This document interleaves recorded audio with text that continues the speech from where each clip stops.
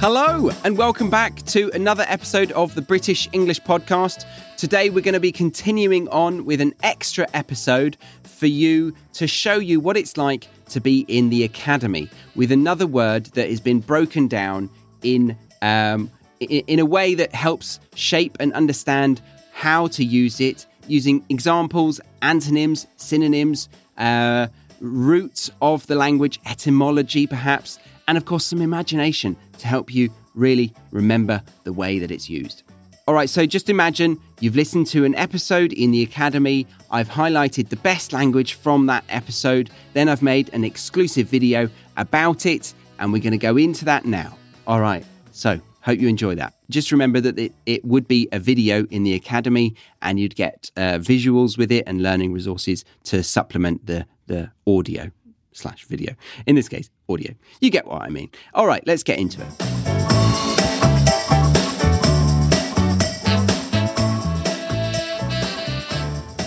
Now, what do you call it when someone uses two different keyboards at the same time? Stereotyping. Get it? Stereotyping. Stereo because there are two, like with music, a stereo player, not mono, which is one, stereo player, and typing for, typing. Okay, it doesn't mean that. Stereotyping doesn't mean that, just to be clear. What it really means is generalization, a widely held belief that perhaps is true in part, but usually oversimplifies the thing. Imagine using the Google Images part of your brain when you hear the word British. What do you see? Cups of tea, the Queen, red phone boxes, things like that, right? Well, what do you see if I say British people? Maybe politeness, sarcasm, wit.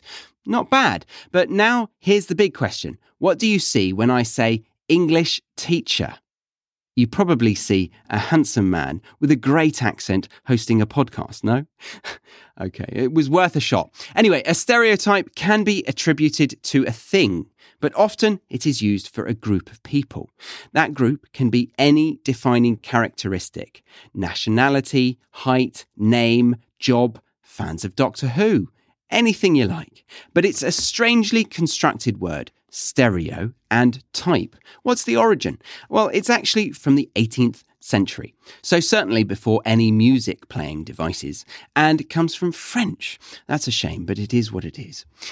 Usually, English words that come from French end in un, as in I-O-N, like station or passion or imagination. But this French word actually gets its origin from Greek. Stereos means firm or strong, and typos or typos means impression, which gives us firm impression, as in firm impression of an idea of something. You see? The roots often work. The etymology helps us here. This means we can use it as a noun to say something is a firm first impression, or as a verb, whereby we mean the process of making a firm first impression. As a verb, we conjugate it as any other regular verb, and as a noun, it is countable. A red phone box is a stereotype of British culture, as is rain. So individually, we can refer to these as individual stereotypes, or we can group them together collectively as a singular group of stereotypes. Confusing? Okay, let me explain with some example sentences. Red phone boxes are a British stereotype. The rain is a British stereotype. Red phone boxes and the rain are both stereotypes. Notice the S for the plural. And finally, red phone boxes and the rain are part of the British stereotype, a singular group which contain multiple things. For a word that is all about generalizations, it sure is very particular with how many different ways there are to use it, hey? And yet, there are no direct opposites. To create the opposite, we negate it with not, as in cheeseburgers are not a British stereotype. Cheeseburgers are an American stereotype. But just before we go, let's run through the most common stereotypes of British culture and British people.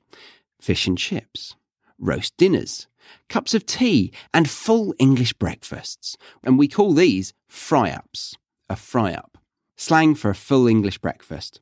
Now thinking of locations, we have Buckingham Palace, don't we? London Bridge, the Globe Theatre, and Stonehenge. For objects, we of course have the red phone boxes, red buses, and the Royal Guards in the red jackets and big black wigs. But what about entertainment? Well, we have the Beatles, Shakespeare, James Bond, Harry Potter, and Willy Wonka. And what about English language teachers? That's right.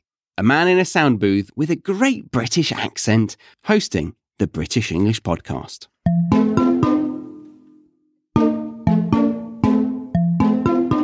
Okay, so that was the end of Stereotype, focusing on that word to help you better understand it.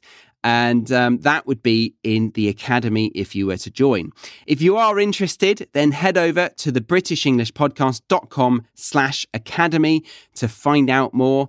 And that's the end of this episode. I hope you enjoyed it. My name's Charlie Baxter, and I look forward to helping you improve your English, be it through the Academy, the Premium Podcast, or the occasional free episode on the British English Podcast. See you next time.